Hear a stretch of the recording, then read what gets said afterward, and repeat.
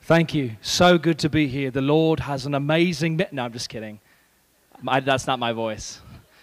I'm a Californian just like you. My voice is normal. Like 1/3 of you are like, we know. You prayed with us earlier today. Sorry for the deception. My name's Aaron, and I'm the high school pastor over at Calvary Chapel Vista. It's so good to be with you guys. And yeah, let's get into it. I'll pray, and then we'll get into the message. Lord, we love you. God, I pray that you would just bless this time. I pray that you would speak. God, I'm just a man up here with words, but you have the words of life, and you speak through your Spirit. I pray tonight you'd speak through your Spirit, and that they wouldn't be my words, but that they would be your words, and that we would have ears to hear the things that you want to say to us. Please bless this time, Lord. I pray that you would speak clearly and that we would hear from you exactly what it is you want us to hear, Lord. We love you and we give you this night in your name. Amen. How you guys doing? Good. Good to see you. So here's my opening proposition. Last words. They tend to be pretty important. You know, like in movies when someone's dying and you reach down and you're speaking to them, and their last words are usually their last requests. Anyone ever go to church camp growing up? Anyone ever go to Green Valley Lake? Yeah? Yeah, so good. So when I was a kid going up to church camp at Green Valley Lake, I was always afraid of getting mauled by a bear, you know, in the woods. And I always thought about my last words, you know, what I would say, and I thought it'd be a great way to mess with my friends. And just be a jerk to my friends. So, because it's like, you know, they have to do what you ask them because it's your last words. So, you know, I'm just imagining them out walking with my friends. A bear comes out of nowhere, mauls me. I'm laying on the ground bleeding, and my friend Jeff, you know, leans down near me, and I'm like, Jeffrey, sweet, sweet Jeffrey, my last request to you. And he's like, whatever, man, whatever you want, I'll do it. And I'm like, you've always been so kind, Jeffrey. I would love it if you just, in my honor, opened up an orphanage for baby turtles. Because without father figures, how will they ever come out of their shells? I'm sorry. I should just leave now. That was a terrible joke. I used to be a junior high pastor, so there you go. Okay, so now we'll get serious. Last words, they tend to actually be serious business. When someone who is important to you dies, you want to be there to hear those last words so you can carry out their wishes. And I wonder how many of you know Jesus' last words. Anybody want to take a stab at it? Jesus' last words. If you know it, just yell it out. It is finished? Yeah? Okay, you are correct. However, Jesus actually was somebody who got a do-over at his last words. He was on the cross and he cries out, Father, into your hands I commit my spirit. And when he said this, he breathed his last. But Jesus came back, and he lived this second life before he went back to heaven. And so the second pair of last words that we get from Jesus is what we call the Great Commission. And we can see this in Matthew chapter 28. I'm going to read it now. So in verse 16, Matthew chapter 28, verse 16. If you want to turn there, actually, I should have told you that. I'll give you a second to turn there if you want. We've got these phones now that have an awesome just access to everything. You could literally just go into Google and type in Matthew 28 if you're lazy. So Matthew chapter 28, verse 16. Then the 11 disciples went to Galilee, to the mountain where Jesus had told them to go. And when they saw him, they worshiped him, but some doubted. Probably, I'm just going to say it, it was probably Thomas. He's probably the one that doubted. Then in verse 18, then Jesus came to them and said, all authority in heaven and on earth has been given to me. Therefore, go and make disciples of all nations, baptizing them in the name of the Father and the Son and of the Holy Spirit, and teach them to obey everything I've commanded you, and surely I'm with you always to the end of the age. So these are Jesus's last words before he ascends to heaven. And for the disciples, This was serious business. This was their mentor. This was their teacher, the man that they've devoted their life to. He's standing in front of them on a mountain, and he's speaking his final message to them. These were words that were important to the disciples. Guess what? You and I are also disciples, and therefore these words should be important to us, especially Jesus' command to go and make disciples. Now, what does it actually mean to be a disciple? Well, the word disciple, here's the thing. The word Christian is only seen in the Bible probably about 3 or 4 times. The word disciple is seen in the Bible over 300 times. It's this word that defines us. If you've grown up in the church, a lot of times the world looks at Christianity, the word Christian, as somebody who goes to church. So if you go to church on Christmas and Easter, boom, you're a Christian. And that in the popular culture is really what it boils down to. I say, let's call ourselves disciples. What that means is a follower. It's somebody who follows Jesus. Back in the day, in the time of the Bible story, the biblical narrative, we have these ancient rabbis who would cruise around. These were teachers of the Torah, the teachers of Scripture. They knew the Bible, and then they had what was called disciples, and they would follow their rabbi around. They were obsessed with their rabbi's teaching. It would be like today. You know, if you were so, if those of you guys who are in high school or college, if you were so into what your math teacher was saying, you followed him around and you were like, please teach me fractions and equations, or I didn't make it that far in math. That's like as much as I know. But please teach me. And he's like, I need to go home. I have a life. Leave me alone. That's what they did. They followed around their teacher, their rabbi, because they wanted to learn from them. And we are called to follow Jesus in a way where we're not just a fan of Jesus. Sometimes we treat following Jesus the way we treat following someone on social media. Jesus says something, and we're like, oh, that's a great saying, Jesus. I like that. That's a great little, pick me up for the day, a great little theological statement. No, we are called to not look at Jesus like we look at our social media accounts. We are called to be an actual follower in the sense that we're like, Jesus, what do you have for me? What are you trying to say to me? I'm going to write it down. I'm going to listen. I'm going to apply it to my life. The world is confused about what it actually means to be a Christian. The origin of the word Christian actually was old school, ancient Near East trash talk.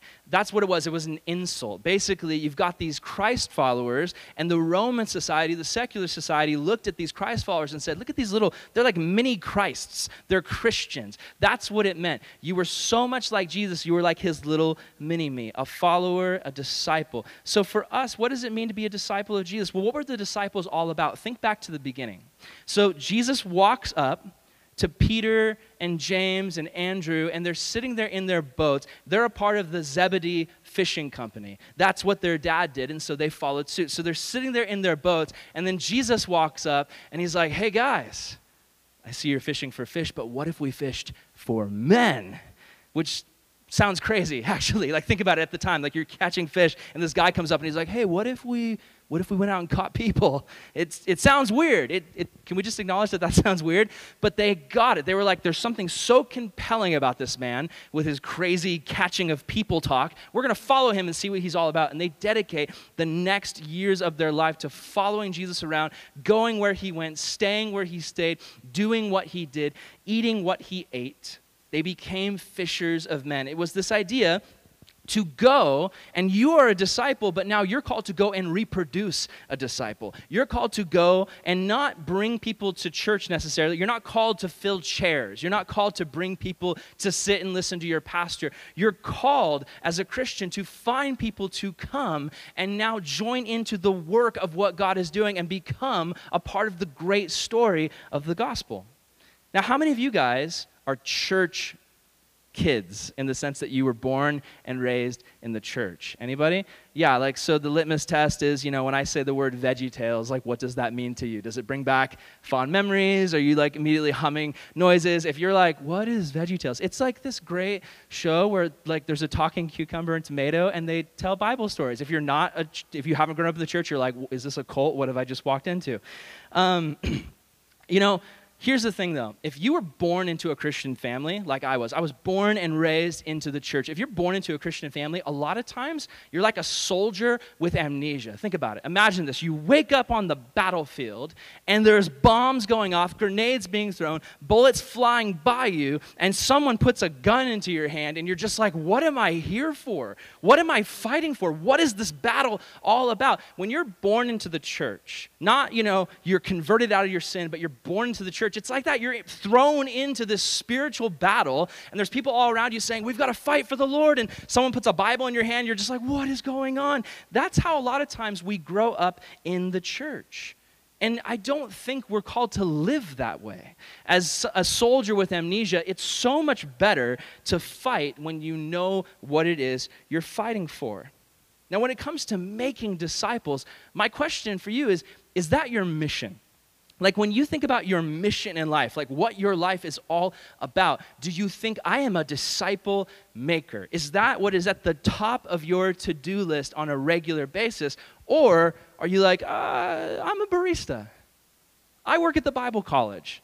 I work in the cafe or the library. Or, I work at Starbucks. Or, I work in construction. Or whatever it is. Do you see yourself defined by your career? Or do you see yourself defined by your schooling or your family? Or do you see yourself as defined the way that God says you're defined, as someone who is a disciple, a follower, and called to participate, not just spectate, but participate in what God has to do and say in this world?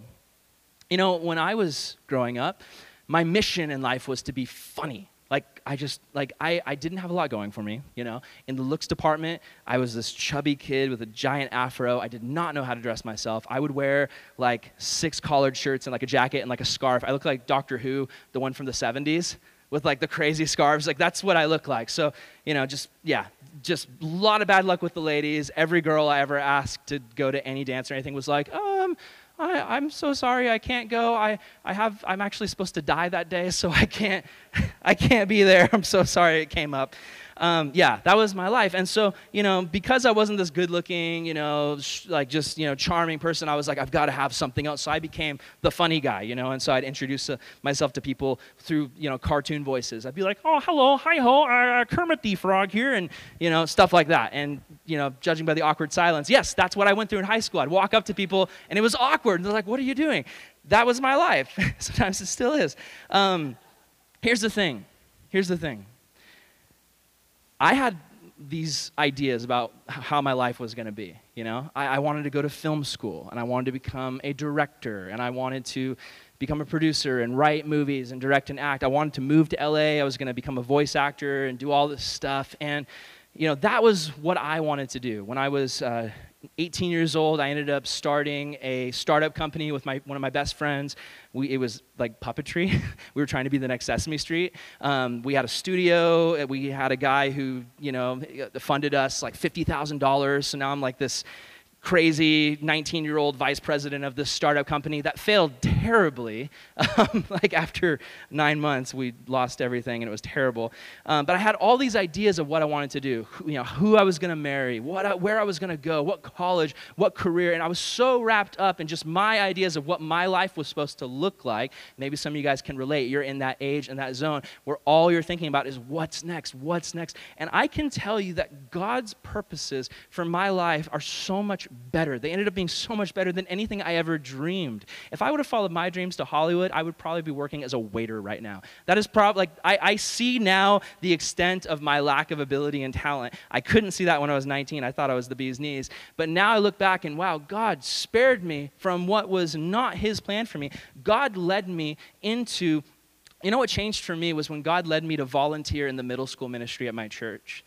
When God led me to volunteer and be a part of identifying with someone else and helping them, and it got my focus off myself. And it's been this journey for me of following Jesus. It started with volunteering in middle school ministry, and it led to going to England to Bible college, where I met my wife, Brooklyn, and back to America, where I continued to volunteer and eventually got a job at a church doing graphic design and web design, and then eventually got asked to be the junior high pastor, and now I'm the high school pastor. It's it's been this 12-year journey of following Jesus. And looking back, I can tell you there is nothing better about God's plan for your life. Whatever your plan is, I encourage you, hold it like this, not like this. Hold it open-handed and say, God, if you want to change my plans, God, I would rather have your plans because they're so much better. And if you're hearing this, you know, and if you feel like there's a calling on your life, we are always battling with this idea of, I can't do it because I'm limited. We know our limitations. We know, like, when you look in the mirror, you see what you don't want other people to see. You look into, first there's the outward appearance and the things that we cover up, but even on the inside, we see our limitations, and we think, I can't do anything for the Lord because I'm too much of a sinner. I can't measure up. I can't do it. My encouragement to you tonight is it's not about what we can do. It's about what God can do in and through us. And we think a lot of times, I can't serve God. And before I go further, let me just say, this is not a talk about how you need to grow up and work at a church like me. God needs people outside the church walls in jobs like barista and construction worker and office employee. God needs those people to be spirit-filled out in the workplace, out in their community, impacting Jesus. So this is not me saying, you know, go into ministry. Listen, every Christian is called to full-time ministry. Whether or not they work for a church, that's up to the Lord. But we are all a part of the church, and we all work for the Lord. So a lot of times we're called to serve the Lord, but our sin pushes us away from Christ. We look at our sin, we look at the depths of our own darkness, and we say, I can't do this, I can't follow Jesus. Listen, your sin should be pushing you to Christ, not away from him. This is what we think a lot of times. We get the calling of God in our life. He calls us to something, whether it's within the church walls or outside of it. God calls us to something, and what we say is, you know, that sounds great, Lord, but I got to get my life together and then I can follow you. I've got to get all my ducks in a row. Everything's got to be perfect. Listen, Jesus says to you, it's not about you getting your life together and following me. It's about you following me and me getting your life together as you follow me on the journey. The disciples were mess-ups. The 12 disciples were often fools. They would make mistakes constantly, and yet Jesus called them in all of their failures and flaws and said, follow me along, and their lives were transformed because of it. In 1 Peter 2:9, Peter says this, you are a chosen generation, a royal priesthood, a holy nation, his own special people, that you may proclaim the praises of him who called you out of darkness into his marvelous light. Did you know that you are called to holiness? You are, every single one of you in this room are called to holiness. What does the word holy mean? When I grew up, you know, I would hear verses like, be holy as I am holy. You know, it's the Lord speaking. And I would just be like, I can't. Like, it's impossible. I make mistakes all the time. Like, this verse, why is it in the Bible? It is unattainable. And then as I started to study the word holy, what I discovered is when it's said to us in the scriptures to be holy, it is not a calling to perfection. That's not what the word is intended to mean in that usage. The call to holiness is a call to be set apart for a purpose. See, God is holy. He is so different from us. He's so set apart. I love the image the Bible Project videos use. They throw the sun up there and they show us, okay, the sun is different from humans. It is in a metaphorical way holy in the sense that it is bright and brilliant, and if you get too close to the sun, what happens? You are destroyed by the power of it. In the same way, God is set apart. He's so different from us. He's so holy and amazing, and he calls us to be holy, not in the sense that he wants us to start glowing and obliterating people with like holy power. No, he wants us to be set apart for a purpose. I think about my tea kettle in my office. I have this little tea kettle. That tea kettle is holy in the sense that it is set apart for the purpose of what? Tea. So when I was the middle school pastor, I remember I came into my office and there was this weird smell and I was like, what is going on? And I look inside my tea kettle and they had poured Diet Coke, and for some reason, they had put light bulbs in my tea kettle. So there's just like 2 floating light bulbs and Diet Coke. They defiled the holiness of my tea kettle by using it for something that it was not meant to be. Now, holiness sounds like a ton of responsibility. Like to be set apart for the purpose of God's kingdom, right? That's what you're called to. to be set, not perfection. You can't be perfect. Jesus can. You follow the perfect one, and as you go, he helps you grow. But you're called to be holy in the sense that you are to live a life that is set apart for the purposes of God. It sounds like a ton of responsibility. Who here loves responsibility? Anybody? Most of you, yeah, pretty much. There's a few people who are like, yeah, kind of. It's because you're a nerd. No offense. But, most of us don't like responsibility. Oh, that was so mean. I'm so sorry. I should just leave. You're a good person if you like responsibility. Most of us, myself included, we don't. We shun from it. Like when we grow up, our parents come, hey, clean your room. Hey, I've got chores. And we're like, I would much rather play PlayStation and watch TV. Like, I don't want responsibility. Responsibility can be crushing. I remember for me one time I was growing up and I went on this school field trip on this boat called the Star of India. Did anyone go on that field trip? The Star of India. It's like down by the San Diego docks or harbor or whatever. It's this giant like old pirate ship, and basically you have to like get on it and like reenact what it's like to be a sailor in like Columbus's day or something. It's super weird.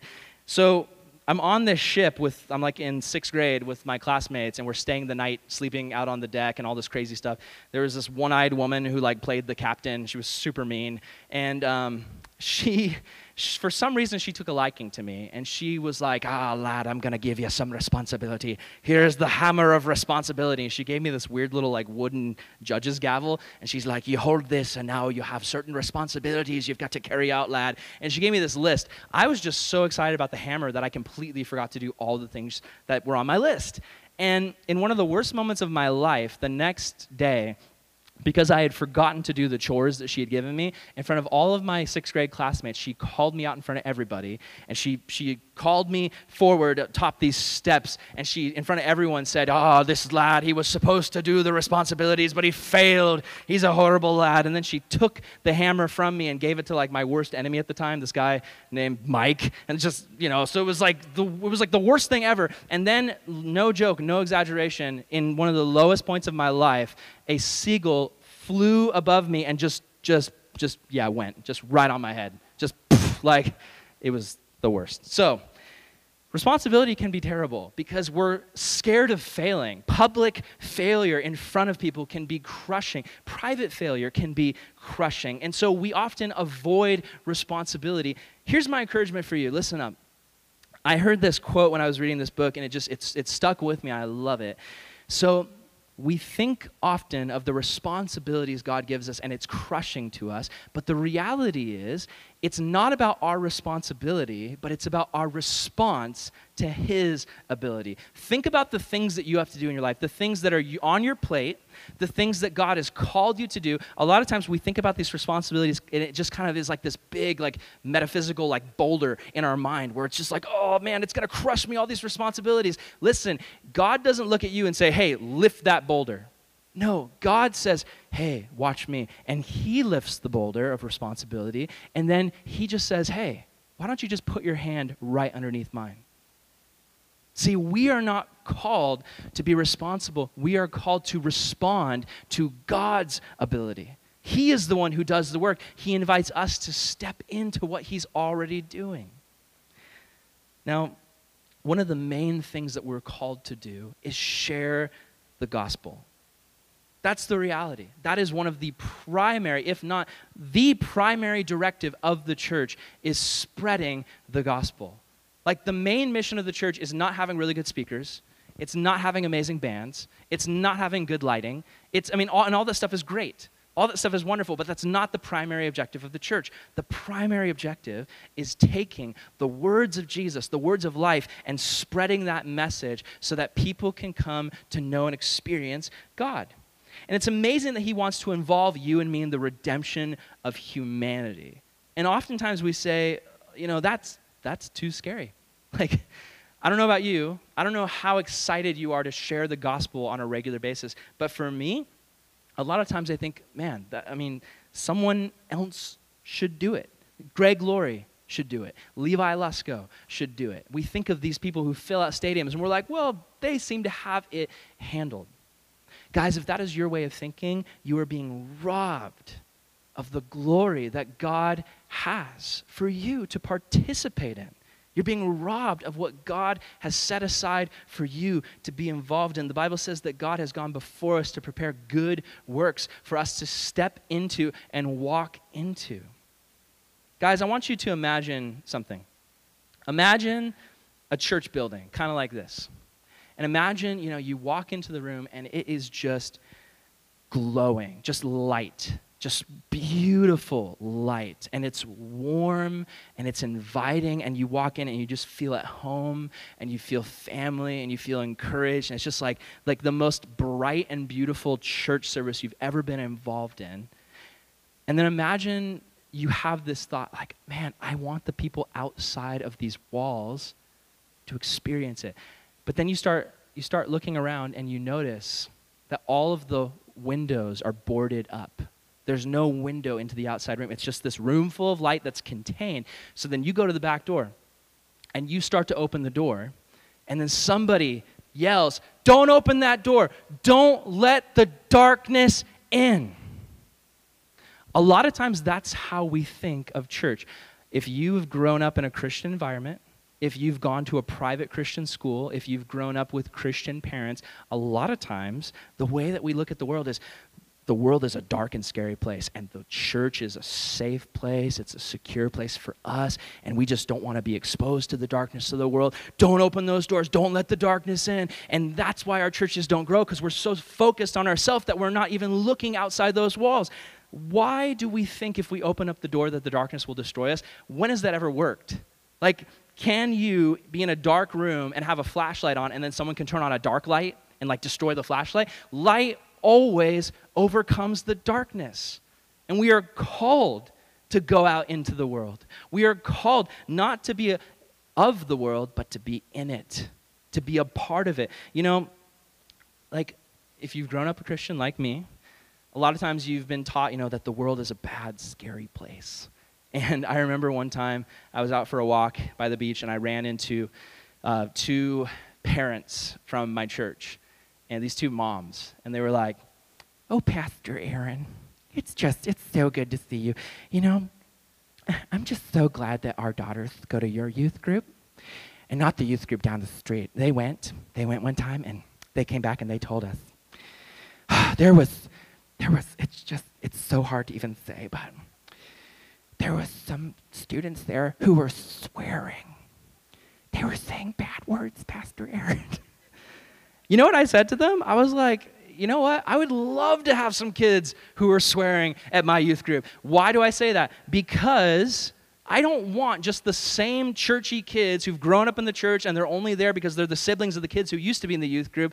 I want people there who are fresh out of the darkness, brought into the light. They still have the vocabulary of the world. They still have the thoughts of the world. They still have the mindset of the world. I want them brought into the light so that the students there who've been exposed to the light can move in and just express to them who Jesus is and what he's all about. I want those kind of people around me. I don't want to say, "Oh, you said a bad word, get out of here." No, I want people who are in sin to be around the church so that the church can expose them to repentance and forgiveness and freedom. A lot of times, like my church, Calvary Vista, the vision has always been upreach, inreach, and outreach. Just to be honest, though, a lot of times, many churches, they focus a lot on upreach, worship, inreach, what's going on at our church, potlucks, and picnics, and home fellowships. But there's a huge lack of emphasis a lot of times on the outreach.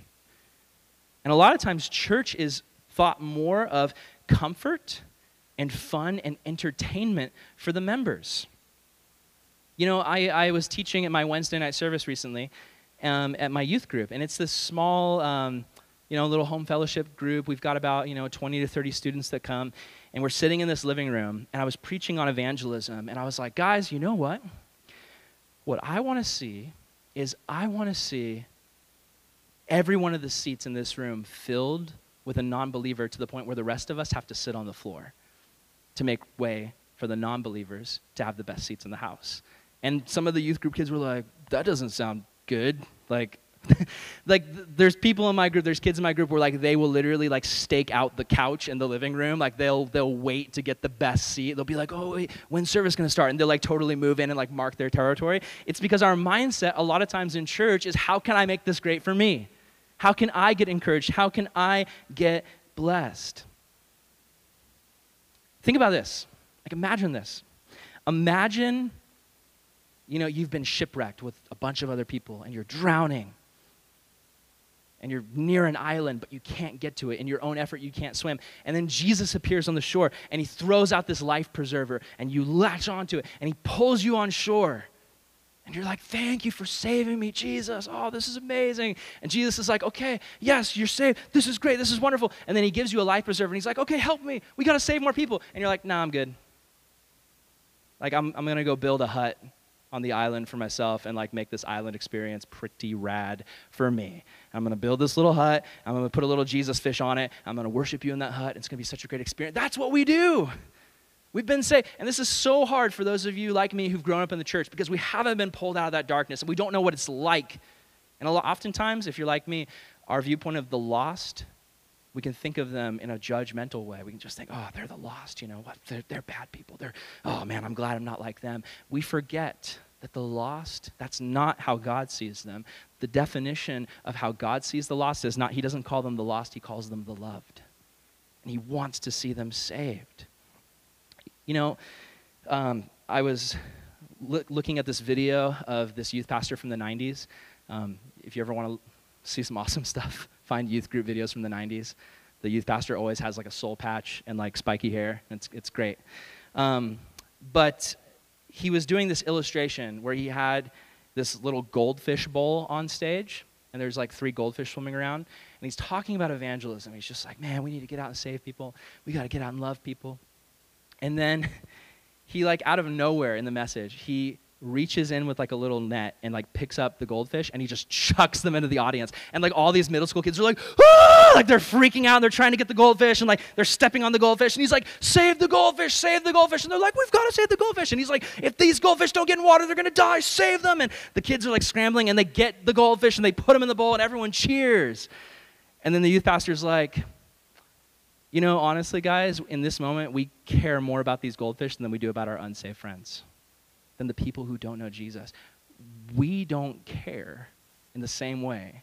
Like, we go to school, we go to work, we go to college, and we see them, and we're just like, whatever. I'm on with my life.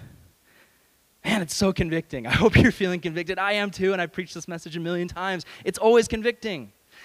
I was listening to Josh White, one of my favorite pastors over at Door Hope in Portland, teach, and he was talking about the church, and he was talking about evangelism, and he just said, guys, if the church is not being a witness, the church is not actually functioning as the church. I love Keith Green. Keith Green's this musician from the 70s. He was my age when he died. He's got this big old afro. I just love the Lord, on fire, passionate for Jesus. And he wrote this song. It's this epic song called Asleep in the Light. Most worship leaders nowadays, they write awesome songs about worship. I don't really see a lot of people writing songs that are convicting, though. Keith was like a master of writing these convicting songs. There's this song called Asleep in the Light where he says, I'm going to quote the song, Do you see all the people sinking down? Don't you care? Don't you care? Are you going to let them drown? How can you be so numb not to care if they come? You close your eyes and pretend the job's done. Bless me, Lord, bless me, Lord. That's all I ever hear. No one aches, no one hurts, no one even sheds one tear. But he cries, he weeps, he bleeds, and he cares for your needs. And you just sit back and keep holding it in. Don't you see it's such sin? The world is sleeping in the dark that the church just can't fight because it's asleep in the light. Did you catch that? The world is sleeping in the dark that the church just can't fight because it's asleep in the light. The name of the song, Asleep in the Light. It's so good. We come to church often, and it's just, bless me, Lord. Bless me, Lord. Oh, man, I want to be comforted. I want to be encouraged. All that stuff is great. We should be comforted and encouraged in church. But if our focus of our Christianity is just to become a better you, to just grow and never exercise our faith and do the Great Commission, what are we doing? Guys, it is our King who keeps us safe. We think of the church or Bible college or Christian school or whatever. We think of it as a fortress, okay? We're like, oh man, I've got to stay at Bible college. I've got to just be that guy who goes to every class ever and graduates and then like still comes to the class even though he graduated and then like gets a job working there and just like forever I will be at Bible college and I don't care if I have to do Chuck Tracks 1,000,000 times, I will, because I just love Bible college. Listen, if our goal is just to be in a Christian bubble and never burst out into the world, what are we doing? The church is not meant to be a fortress. God is our fortress. Psalm 46 says, a mighty fortress is our God. Listen, the church is not a fortress. It is a place of worship. It is a place of comfort, and it is a training ground for the battle outside of the church walls. Any of you guys play sports? Yeah? Or have you been athletic in your life, like in school? Like, some of you guys are like out of school now, so you're like, no, I didn't go pro. I was not a sports guy. I played basketball in 8th grade, shot once the entire season for the other team, their basketball hoop. I was the guy who literally was on the bench so much, I just started bringing like books and reading them on the bench. Yeah. Evan Wickham was actually my football coach. Weird, it was a different time. And I remember I showed up for football practice like for the first day, and Evan was like, okay, run. And I was like, yeah, no. And I left. I never came back. And that's why I look like this. Anyway, but here's the thing, okay? Whether you're a sports person or not, or what's the word, athlete? Not sports person, it's athlete. Whether you're an athlete or not, I love this analogy, okay? We think of church, so, whether it's Sunday or, if this here is your church on a Saturday night or whatever, we think of church as the game. Like, oh my gosh, I got to get ready for Sunday. It's got to be amazing. I'm going to put on my Sunday best. I'm going to look good. I'm going to just go in and just like be so pure, and I've repented, and it's just going to be amazing. I'm going to shine for Jesus. Listen, church is not the game. It's the locker room speech. That's what it is. You go in, and your assistant coach has been talking to the head coach, God, and he pulls out the playbook, the Bible, and you run through the plays, and then you go out during the week, and that's the game. Church is the locker room speech. The rest of the week, while you live your life for Christ, is the game. So witnessing is super scary. Like, we're called to do that, to witness. When I was a kid, I had no problem witnessing because I had no self-awareness. When I was a little kid, literally, like every person I talked to, do you know Jesus? Do you know Jesus? He's pretty cool. You should check out Jesus. Like that was me as a child. And then I hit junior high, and I realized my own awkwardness, and I just retreated into this shell of awkwardness. And here's been my journey. So I became a youth pastor. During this time, I have literally been living in the Christian bubble my entire life. I was a pastor's son. My dad was a church planter in Oregon. When I was 7, we moved to Vista. Dad took over that church, and I went to a private Christian school. And then I became a church janitor, and a church graphics designer, and a church webmaster, and then a youth pastor. My whole life, like literally, like I like have never talked to a non-believer, basically. Like that's my life. And then I start teaching the book of Acts to these middle school kids. And I'm reading the book of Acts, and it's like Peter boldly declaring the gospel to crowds of unsaved people. So I'm preparing my messages, and I'm like getting ready to tell kids, so go into your schools and be brave and share the gospel. And then God speaks to me, and he's like, you're a hypocrite. Because you're called to preach this message, but you don't do this.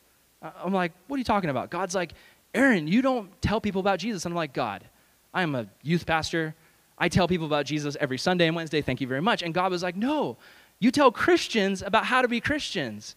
But the Bible doesn't say tell Christians how to be Christians as the primary objective of the church. The Bible says go and make disciples. And so I was conflicted. I was just like, man, if I don't practice what I preach, I need to like go and teach Leviticus or something. Like that's, actually, then I'd have to like sacrifice goats in the youth room, and that would be weird. Here's the thing. God spoke to me and was like, Aaron, you've got to do it. You've got to step out in faith. I did not want to, but God kept bugging me about it. I was like, okay. So I used to study on Saturdays, and I came up with this plan that every Saturday I would go to like some other town and post up at a coffee shop, and I would just be open to whatever God wanted to do. That's the first step. If you're taking notes, if you want to be a witness, the first step is just be open. So I'm in Oceanside, and I'm studying to preach, and I'm praying, and I'm like, God, I'm open. I'm really scared. If you want me to share the gospel, I will. So then God shows me this guy at the stoplight, just some random guy. And he's like, him, go talk to him. So I'm like, okay.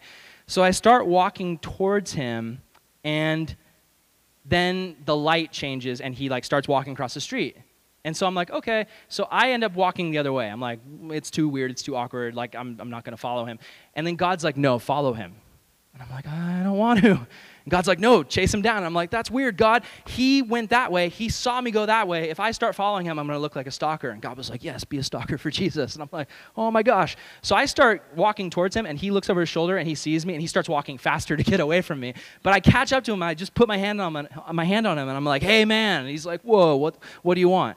And I'm like, hey, listen, this is super weird, but Jesus loves you, and he's got a plan for your life, and he wants to save you from your sins and redeem you, and just you should get to know him. And the guy looked at me, and he's like, hey, I think I needed to hear that. Thank you. And then he walked away, and I was like, oh my gosh, it worked. Like, I had never done that before, but it worked. And I was just like, that's, whoa. So here's the thing. God wants us to step out in faith. But oftentimes we mess up, but he gives us second chances. Here's another example. I go to Oceanside a few weeks later. And I'm over by this little outdoor amphitheater, and there's all these skaters. And then there's this one guy who's just, trailblazing on rollerblades. And he's just blading around, being awesome. And God says, you go talk to him. So I'm like, okay, I don't want to, but all right. So I start walking towards him, and then I get close to him, and I just totally give up and, go the other way. Just bail. And then he skates off. He blades off into the sunset. And I'm like, oh. And I sit down all defeated, and I'm like, Lord, I'm so sorry, I blew it. You gave me this assignment, and I just messed up. God, give me a second chance. Here's what I meant by that. I was like, God, bring me someone else. You know what actually literally happened? That guy turns around, skates over to me, sits down next to me, starts untying his shoes, and he starts a conversation with me. It was like this moment where I was like, oh my goodness. Like, it's what the Bible says. Like, God has gone before us and prepared good works for us to step into. And I was able to share with him. It was incredible. Now, here's the other thing. Our weakness often gets in the way. But God can use us despite our weakness. I don't get mad. I'm super chill. I've had times in my youth ministry experience where I had 15 junior high kids crammed into my office, and they're literally setting stuff on fire. And I'm just I'm in the corner sitting there, and I'm just like, this is fine. This is great. It's all good. That's me. I don't get mad. I don't get road rage. I don't know.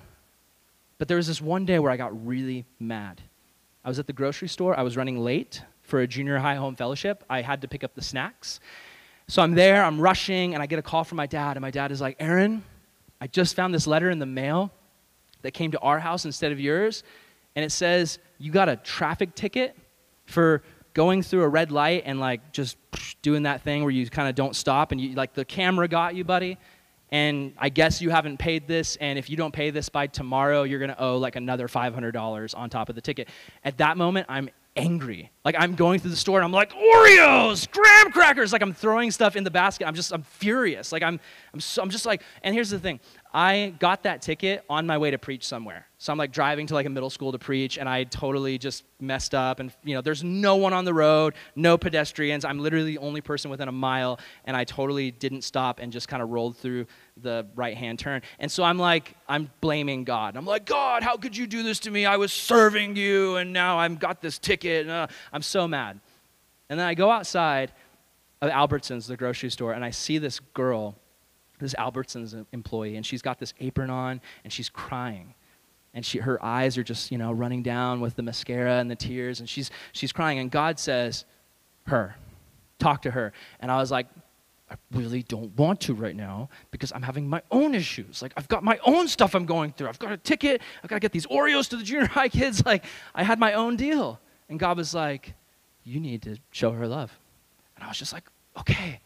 So I come up to her, and I'm like, hey. And she looks up, and she's like, what? She's like, who are you? Why are you talking to me? And I was like, hey, listen. No, literally, this is what I said. I was like, looks like you're having a bad day. Me too. Just the worst, the worst. And I'm just like, listen, I don't know who you are, but I want you to know that God loves you. And he sees every tear you cry, and he has a plan for you, and he loves you. And she literally just starts bawling. She starts crying her eyes out. She stands up, gives me this huge hug, and she goes, I'm a Christian, but I haven't been to church for like 6 months, and I've been so discouraged, and I've been praying that God would send me someone to encourage me. Thank you so much. I literally started tearing up, and I was just like, I do not deserve this moment. Like, I was Jonah. In all these stories, I'm not the hero. I'm Jonah. I'm like, I don't want to do this. I don't want to do this. But God works through our weakness, despite our failures. Here's another time I failed. So I started doing this so much that it got to the point where I started taking my youth group kids out. Once a month, we'd go to a random town. We'd just look at the map, pick a town, and go. So we go down to Encinitas, and I'm there with like 30 kids. We're going to go into the community, share the gospel, split up in groups, and I'm supposed to be the pastor leading them.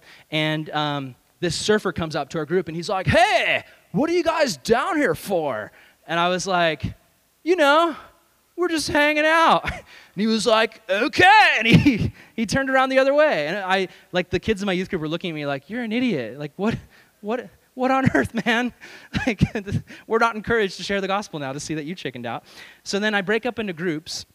And I've got, 2 girls, 2 guys in my group, and there's this girl named Lexi, and I'm like, all right, guys, I'm going to have you guys seek the Spirit. Who should we go and preach to? And this girl, Lexi, is like, maybe that surfer that you totally should have preached to, but you didn't. And I was like, okay, Lexi. So we go, and that surfer's there with his friends. There's these, 8 surfers, and they're sitting in the back of this pickup truck, just, being surfers. And I walk over. And here's how we preach the gospel in my group. We boil it down in a really simple way.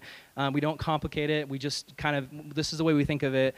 Sickness, cure, and then are you going to take the cure? The sickness is sin, the cure is Jesus, and then give people a chance to respond. So we're just talking to these surfers, and we're like, hey, this is what we said. This is what we say to start conversations, because it's hard to start conversations. This is a really weird, but it works. It works. We walk up to strangers, and we just say, hey, have you heard the good news? And they're like, what's the good news? Like, are there free burritos? Like, what's going on? What's the good news? And we're like, and then we just tell them the good news. We tell them about Jesus. It's as simple as that. It's awkward and it's weird, but it works. So we start telling them the good news. We're going through the whole thing, and they're listening, and they're asking questions. And then it gets to the end, and I feel like God is like, okay, seal the deal. But I don't want to. I'm like, that's the awkward part where we're like, so would you like to accept our Lord and Savior, Jesus Christ? That's the part where you start to feel like a Mormon or something, So I didn't want to do it, but God pushed me, and he's like, just ask them. Just don't walk away. Don't leave the ball in their court. Ask them if they want to receive the Lord. So we go through a whole thing, and I'm like, do you guys want to pray to receive Jesus? And there's this pause, and then the leader of the surfers, he's got this long floppy hair, and he's just like, yeah, yes, bruh, yeah. And then he turns to his friend, he's like, you guys in? And they're like, yeah, let's receive the Lord. And we start praying, and then there's this other surfer who's sitting in a car next to us, and he's got his windows down, and he pokes his head out, and he's like, hey, I was eavesdropping. Can I actually need Jesus too? Can I pray with you guys? And he's like, I'm shirtless. Is that okay? Is that appropriate? And so he prayed with us, and it was so sweet. We're going through the prayer, and I don't even know what the sinner's prayer is. I always just kind of come up with some prayer on the spot. I'm like, repeat after me. So we're just praying, and Lord, I love you. Lord, thank you for saving me. Lord, I give my life to you. And then at the end, I'm like, in your name, amen. And this one surfer's like, Brian, amen. He signed his name onto the end of it. It was adorable. It was so cute. Here's the thing, again, I'm not the hero of these stories. I hope you can see the pattern that in all of these great stories that God gave me that are encouraging, it's not me being like, all right, so here is evangelism 101. I am the expert. I've got an evangelism ministry. Let me tell you how it's done. Here are my 5 ways. No, I'm a human. I am a nobody. I don't even know why I'm here. I am just some random youth pastor at some little church. I'm nobody. I'm nothing. And I'm just here to tell you that we are all called, no matter what our stature is in this world, we are all called to serve Jesus. This is not a pastor thing. This is a Christian thing. And he really does work through our failures. Here's another story of my horrible ineptitude. I got a little too confident. I got in the flesh. Because this was after all this had happened, at this point, I kind of start to feel like I'm Mr. Evangelism, And so I'm like, man, I'm pretty cool, And I'm walking around, I'm listening to this Bible study, and I'm down by the grocery store. There's this little woodsy area, and I'm taking a walk. I love taking walks. It never does me any visible effects, but I love doing it. So I'm out walking, and I'm like praying, and I'm like, God, this whole evangelism thing's pretty cool, and I'm starting to get pretty good at it, And so, if you want to send me somebody today, God, I will witness the heck out of them. Like, I will just evangelize them into heaven. So God did. He sent me somebody. Literally, I'm walking. This gangster, like long-haired, tattooed gangster comes out of the bushes, and he's like, whoa! And I'm like, whoa! And he's like, you! And I'm like, me? And he's like, yeah, man. He's like, what's up, essay? He's like, give me your phone. I'm like, oh. He's like, I got to call my friends. Give me your phone. And at this point, I think he's going to stab me and take my phone. So I give him my phone, and he calls his friends. He's like, can you give me a ride? No. Oh, beep, beep, beep, beep. And, I'm like sitting there like, ooh. Like, he gives me back my phone. He's like, hey, man, could you give me a ride? And then I had a low moment in my life because I lied. But it was like the worst lie. I was like, this is what I said. I was like, oh, you need a ride? I would, but my wife just called me, and we're out of grapes, and I got to go get grapes. That's what I came up in the moment, that I needed grapes. So he's just like, whatever, man. He starts taking off, and the Lord's speaking to me, and he's like, Aaron, you're blowing it, man. You're blowing it. This is your opportunity. You're blowing it. And I was so convicted, and then I lied again. Two wrongs don't make a right, but it's all I could think of. So I literally was like, hey, my wife just texted me. She found some grapes in the back of the fridge. Let's do that ride, man. And he's like, oh, sweet. So we get in the car. We start driving around. And, I'm horrible at navigation, so I'm trying to, listen to his directions, but, also talk to him. And so we're, getting lost, and, it's this long, awkward drive. The first thing he says to me, I'm like, hey, man, so tell me about yourself. And he's like, man, dude, if it weren't for graffiti, I would probably be a mass murderer.